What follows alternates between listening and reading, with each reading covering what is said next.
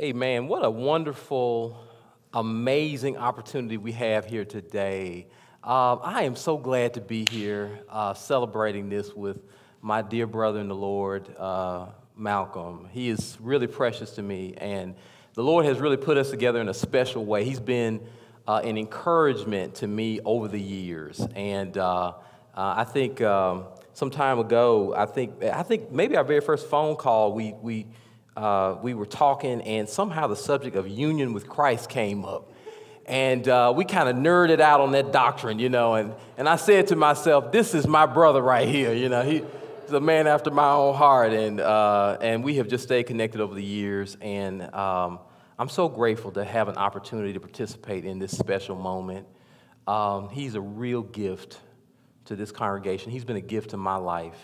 And I just want to say before anything else, you are uniquely blessed to have Malcolm Foley laboring in your midst, a man that has really dedicated his life to loving the Lord and to loving the Lord's people. There is a word from the Lord on this afternoon, and it comes from 1 Timothy chapter 4. I'd like us to consider together just one verse. 1 Timothy chapter 4, just one verse. Now, I'm gonna warn you, preachers have a way of reading a short passage and preaching a long sermon. So don't let one verse fool you. But I'm gonna try to cut this short today. I'm gonna try to preach a short passage and read a short passage and preach a short sermon. So we'll see how I do. 1 Timothy chapter 4, starting at verse 12. This is God's word. Let no one despise you for your youth, but set the believers an example in speech, in conduct, in love, in faith, and purity. Today's passage finds the Apostle Paul offering a pastoral charge to a younger minister named Timothy and the congregation that he is called to serve. For 3.5 chapters, Paul has really been laying out apostolic credentials, ecclesial strategies, doctrinal lessons meant to help Timothy guide him along the way in his calling to the church at Ephesus. As we reach chapter 4, verse 12, Paul turns his attention from Timothy's doctrine to Timothy's life. He makes a shift from Timothy's doctrine to Timothy's life. And the life of any gospel minister really forms an important part of their ministry. As Paul will say in verse 16, Timothy needed to keep a close watch not only on the teaching, but on himself as well. As Richard Baxter, Puritan Richard Baxter warned young ministers not to unsay with their lives what they have said with their mouths. And so the life of the minister is really an important corroborating witness meant to adorn the gospel. So in 1987, a toy company named Milton Bradley, some of y'all maybe heard of Milton Bradley, they released a U.S. version of a game which originated in Ghana, West Africa. And the Ghanaian name of that game was called Kajinga, which means to build, to build. After shortening the name to Jenga, Milton Bradley began marketing this game, which many of us know. And the goal of Jenga, if you've ever played Jenga, is to build a tower up with one hand while avoiding toppling the tower over with the other hand. And the goal, beloved, of gospel ministry is to build the saints up with our words without toppling them over with our lives. We're called to build them up with love, peace, patience, gentleness, and self-control without toppling them over with bullying, combativeness, unkindness, immaturity, greed, slander, or licentiousness. Gospel doctrine and life must work together toward the same goal of building the saints up to the glory of God.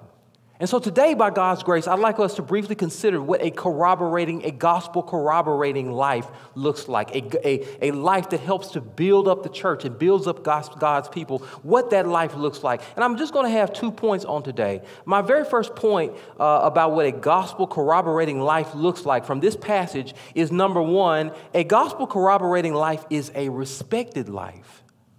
A respected life. Now, that's interesting. Some of y'all are probably raising your eyebrows like right now, like, what is he saying? A respected life. Well, look at what verse 12 says. Verse 12 says, let no one despise you for your youth. Let no one despise you for your youth. The Greek word translated despise is the Greek word kataphreneo. Repeat after me, kataphreneo. All right, good. Y'all doing good on Greek. Kataphreneo means literally to look down on someone, or to discount someone, or to devalue someone, or to think less of them, or think little of them. And isn't that surprising that when the Apostle Paul is giving instructions to this young minister, Timothy, about how to live his life amongst the church, the very first thing he says to Timothy is, don't let them look down on you. Don't let them look down on you. Don't let them count you out over petty things. Don't let them devalue you. Timothy was a young man in his 30s. And in that culture, he would have been surprisingly young for a pastor or a teacher. And Paul has to say, don't let them discount you or devalue you because your gospel ministry doesn't fit their cultural expectations. You see, they didn't culturally expect someone in their culture of Timothy's age to be functioning in gospel ministry. And so Paul has to say, listen, don't let them count you out because you don't meet their cultural expectations. Don't let them discount you because you're too young. Don't let them discount you because you're not their same ethnicity. Don't let them discount you because you're not from their town. Don't let them discount you because you're not from their tribe. Don't let them discount you. Because, Timothy, your gospel ministry is not your own. You're not here in your own name. You see, you represent King Jesus. You represent his kingdom and his gospel. And so, if they discount you, they will have been discounting something about Jesus. They would have been discounting Jesus' emissary, Jesus' messenger. And the language, don't let them despise you, don't let them discount you, that's shocking to us when we hear that. Because of the truth that it says about us. What Paul is saying about the church is that they are prone to discount you. Amen. Listen, here's the thing about the Bible. The Bible will tell the truth on you, even if you don't tell the truth on yourself. God will tell the truth on you. God will pull the veil on you. And the Holy Spirit knows the real hearts and the real minds of God's people. And so when God speaks through the Apostle Paul to Timothy, he's saying, listen, these folks are prone to discount you over petty things. The Lord knows sometimes we can struggle to hear a message simply because of who it's coming from. I've often heard sisters say, when I have an idea, I have to find a man to say it. Come on, somebody. In order for it to be taken seriously. And that's how we can sometimes act. We can sometimes discount a message merely because of the messenger that is delivering it. And Paul is warning Timothy that there are folks, listen, that there are folks who are just not going to receive it from you, Timothy. Because you don't fit their cultural expectations, because they see you as too young, because they see you as too this or too that or too the other thing. But I want you to notice how Paul doesn't tell Timothy to come back home and swap out with another older, more culturally acceptable ministry. No. He says to Timothy, you don't let them discount you. You stay right there, Timothy. Because your calling among them, Timothy, it was no mistake. God didn't make no mistake when you were installed in the church in Ephesus, Timothy. And God didn't make no mistake as Malcolm Foley's being installed in this church. I want you to understand that what's happening today is not something that we are doing. It's something that Jesus is doing through his church. He is the one that is installing Malcolm Foley. It is his ministry that is happening here, you see. And it's no mistake. Timothy's installation as a pastor in that church was no mistake, because these very folks needed to receive the gospel ministry through Timothy, through the very person that they were likely to discount. And sometimes God will send you a messenger that comes from a different people group that might be younger than you expected, that might be from the other side of town or whatever it is. And he's doing it intentionally to get you to see something about Jesus that you otherwise wouldn't see unless you heard it through this messenger. And so he says, don't let them discount you. Don't let them look down on you. Because they're going to want to suggest that you're too immature, that you're too experienced. They're going to want to paternalistically pat you on the head and say, this is how we do it in the Reformed and Presbyterian world. But don't let them do that to you, because they need the gospel more than they realize, and they need it coming from you more than they realize. And here's the thing. Here's the good news about Jesus. The good news about Jesus is that King Jesus, loves us too much to let our pettiness stand in the way of our holiness. Jesus loves you too much to let your pettiness and my pettiness stand in the way of our holiness. And so the inspired word comes to Timothy: don't let them discount you. They're going to want to throw up every kind of barrier to their own learning and growth and maturity, and you don't let them do it, because Jesus loves these people too much. He loves them too much. And so he instructs Timothy in this way. And here, it's interesting. You have a special opportunity to fulfill these words as you install an African American, a black Presbyterian pastor that may not fit the cultural mode of what many imagine a Presbyterian pastor to be. This man is not Ligon Duncan. This man is not Sinclair Ferguson. And thank the Lord for that. But it's the same Jesus working through Malcolm Foley as it is working through Ferguson or Duncan or all the rest of them. And even though it may come in a package that you might not necessarily have expected, it is the same Jesus nonetheless. One thing I love about being back here in Texas, besides Whataburger and that amazing ketchup, and I got several packages from the airport. I was like, people just walking past those packages. I said, what are y'all doing? This is gold right here. We don't have this in Nashville. We've got a lot of good things, but we don't have that ketchup. Is that in Texas, y'all know how to do barbecue well. I know I got an amen on that one. And my younger brother, Vernon, he lives in Austin. And last time we visited, Vernon told me that I had to go to Franklin Barbecue. Also, I see some testimonies out there. Y'all know about Franklin Barbecue. And so I looked it up. I looked up Franklin's Barbecue on the internet and found out that Franklin's Barbecue is considered to be one of the best barbecue spots in the country. And I mean, there are people that get T-shirts and take pictures in front of Franklin's Barbecue.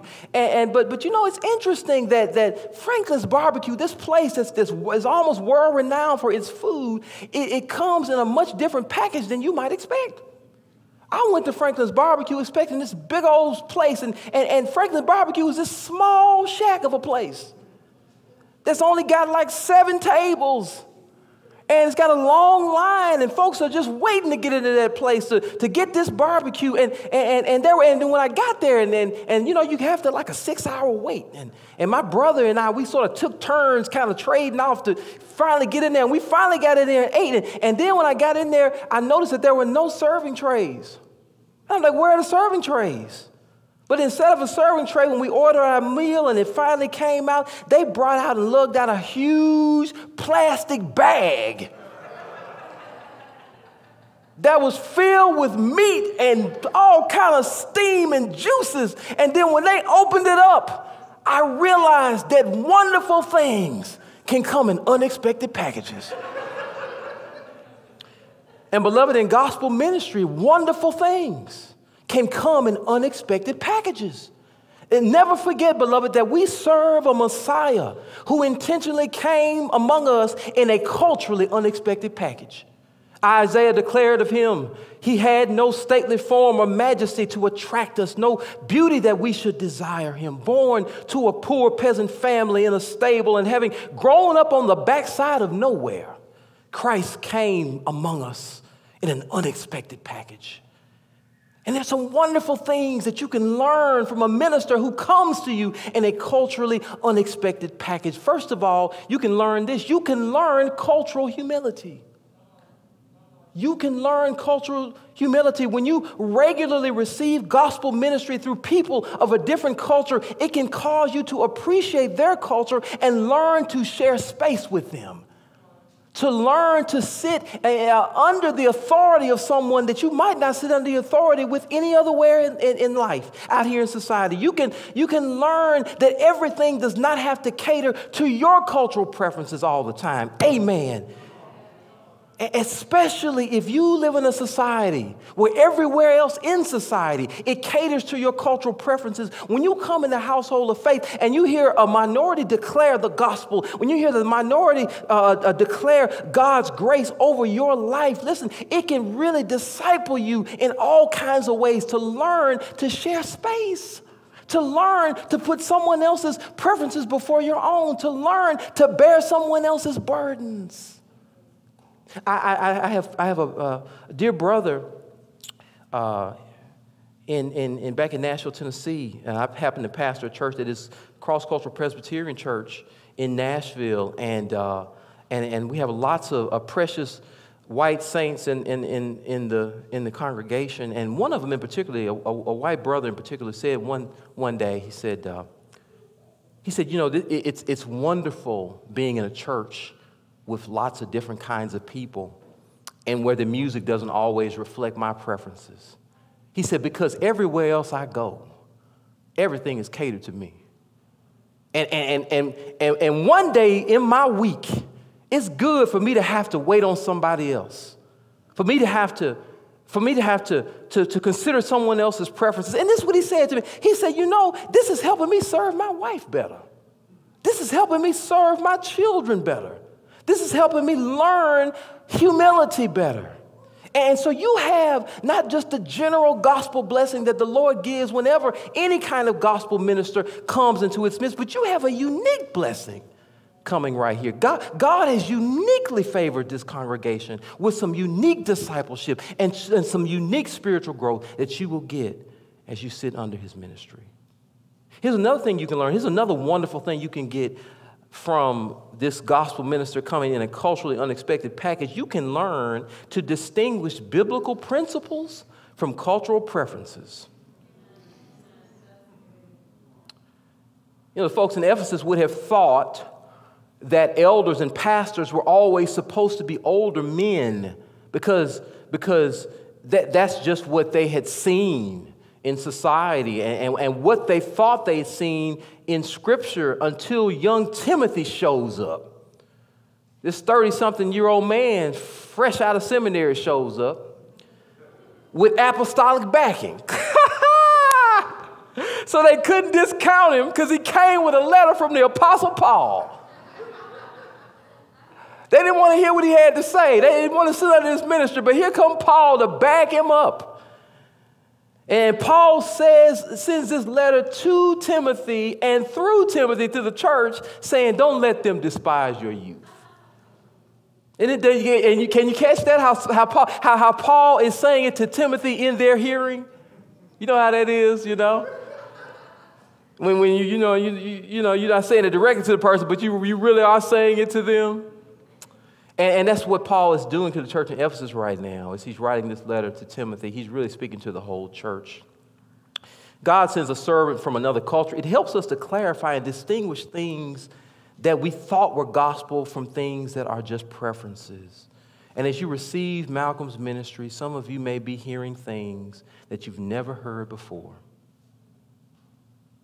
And it may be challenging you in some ways that you've never been challenged before. But you ought to, listen, I want to encourage you to embrace that. I want to encourage you to lean into that. Because insofar as he is challenging you in ways that you've never been challenged before from the Scriptures, you are actually growing to be more like Jesus.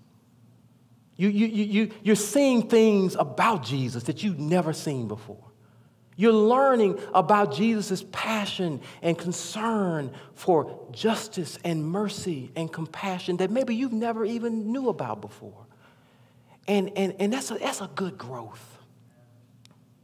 That's a good feel. Listen, if you feel a little sting, that's the sting of growth. That's the sting of a stretch. That's the sting of you coming out of your comfort zone to look more like, talk more like, love more like, think more like Jesus. And that's what we want. That's what we want. We don't want to just be in our culture. Well, we do want to be in our cultural comfort zones, but Jesus wants us to grow. Jesus wants us to be holy. Jesus wants our good. Okay?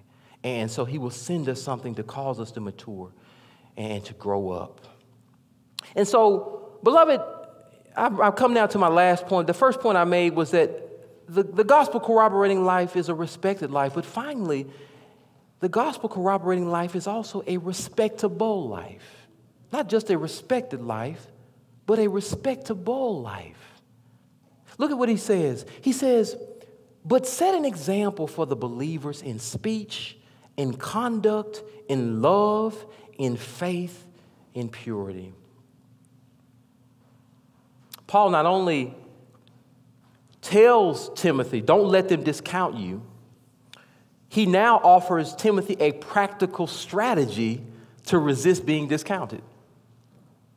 A strategy that he offers to avoid having Timothy be looked down. And the strategy to avoid being looked down upon is to live a life worthy of being looked up to. He begins with talking about speech. He says, but set an example for the believers in speech. In speech. Speech. Paul wants Timothy to offer a contrast to some negative teachers, some negative influences that have infiltrated the church. And Paul has already been talking about doctrine. And it's interesting because what people will do here is they'll say, well, speech just means, the content of what you say in your doctrine. But Paul has already been talking about doctrine. And he's about to talk about doctrine again later. But right here, he's talking about not just what you say, but how you say it. The gospel minister has got to be careful about how they say what they say. You see? It's not enough just to proclaim truth. You got to proclaim it in a Christ-like way. You got to proclaim it in a loving and a kind and a compassionate way, in a pleading way, in a concerned way. And Paul here is talking about things like filthy language and slander and argumentativeness, which were hallmarks of the false teachers. He is saying, Timothy, don't be a Twitter troll. Don't let that be you. Don't you be the one that goes on in an anonymous way. You just show up looking for a fight. And some of us, listen, beloved, there are way too many ministers that are just out there looking for a fight. Who can I tear down next? Who can I insult next? Who can I belittle next in the name of truth? And Paul said, that can't be you. You can't be known as a pugnacious elder, a pugnacious pastor. Don't be known as a liar, a gossip, a slanderer. Don't argue back and forth with people and mock people or ridicule them or use malicious words. Listen, whatever the negative things the talking heads are doing out in the world, let your speech be a contrast to that. If they're spewing injustice, you speak justly. If they're speaking unkindly, you speak mercifully and compassionately. And you be an example, not only in speech, but in conduct and in love. Be an example in love. And being an example means that you are out in front of the congregation. Did y'all know that? So what Malcolm is called to do, and what every gospel minister is called to do, is they are called to lead the congregation in loving people. Which means that they're going to be pointing to some people that you might not be thinking about loving until they point to them. They're going to be talking about some issues and some ways of loving people that you might not have even considered until they brought it up. And listen, and just because you've never heard it said in church doesn't mean it shouldn't be said in church. Just because you've never heard it discussed in church doesn't mean it shouldn't be discussed, because the calling is to be an example in love, to lead the congregation in love, to be out on the forefront of love, seeing people that no one else sees, caring for people that no one else cared for, talking about suffering that no one else is concerned about. And that was the example of Jesus, wasn't it? Jesus was out in front in loving people. Who ever heard of touching a leper until King Jesus came along and touched the untouchable and cared for the invisible and folks that no one else cared about, the marginalized and the poor and the oppressed and the scandalous? Jesus forgave the unforgivable. Jesus blessed the unblessable. Jesus centered folks who were on the margin, you see. And that's what gospel ministry is supposed to be.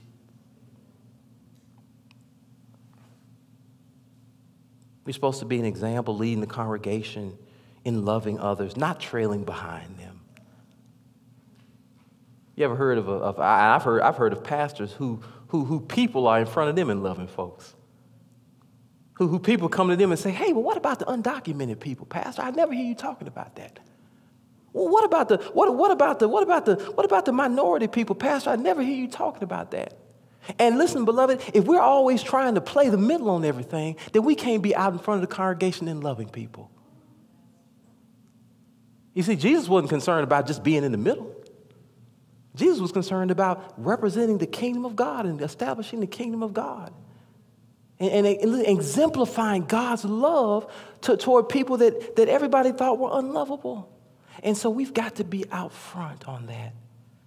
And may they always say, let them say this. Let them say, I would have never thought about loving this person or that person or doing these acts of love and justice and mercy until Malcolm brought it up, until Pastor Slim brought it up. I would have never considered this suffering or that pain or that form of injustice until Malcolm or Pastor Slim showed us what the love of Christ looked like toward these people that society had rendered invisible. So we live a life leading in love. And we live a life worthy of respect because, beloved, you are not merely teaching in the pulpit, but you are teaching by example wherever you go. And they're paying more attention about what you do when you're outside of here on Sunday morning than even probably what you're saying up from this pulpit.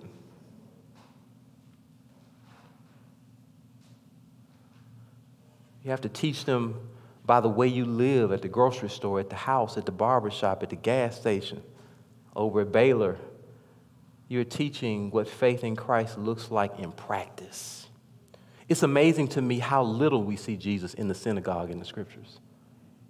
He's in the synagogue, certainly. Jesus went to church now. Don't get me wrong. Amen. Because, people, you know what people do with that, So we don't have to go. Yes, you do have to go to church, okay? Yes, you do. But we saw Jesus in the highways and the byways and at a wedding in Cana, and he was out living life. And his disciples, his apostles, they saw him live life. And it's amazing to me that they declared him to be the Son of God, and they saw him at a party. And his life at the party was consistent with him being the Son of God. They declared him to be the King of Kings and Lord of Lords, and they worshiped him because they saw him live with absolute purity among the wine bibbers, among folks, among the dregs of society, sitting amongst tax collectors and prostitutes. And he lived that same consistent, holy life amongst all the people wherever he went. And that's the way we have to be. That's the way we have to be. We have to have that same gospel testimony. Gospel living, beloved, it doesn't prove the truth of the gospel, but it adorns the gospel as a blood-bought gift of God's love. Gospel living is like the star that God put on the Christmas tree. It's like the lights that he put around the Christmas tree. I'll never forget when I was driving on I-40 in Nashville some years ago. I looked up at a sign, and it was shocked. I actually almost had an accident. I looked up at this sign, this billboard, and on this billboard, it's suspended in midair.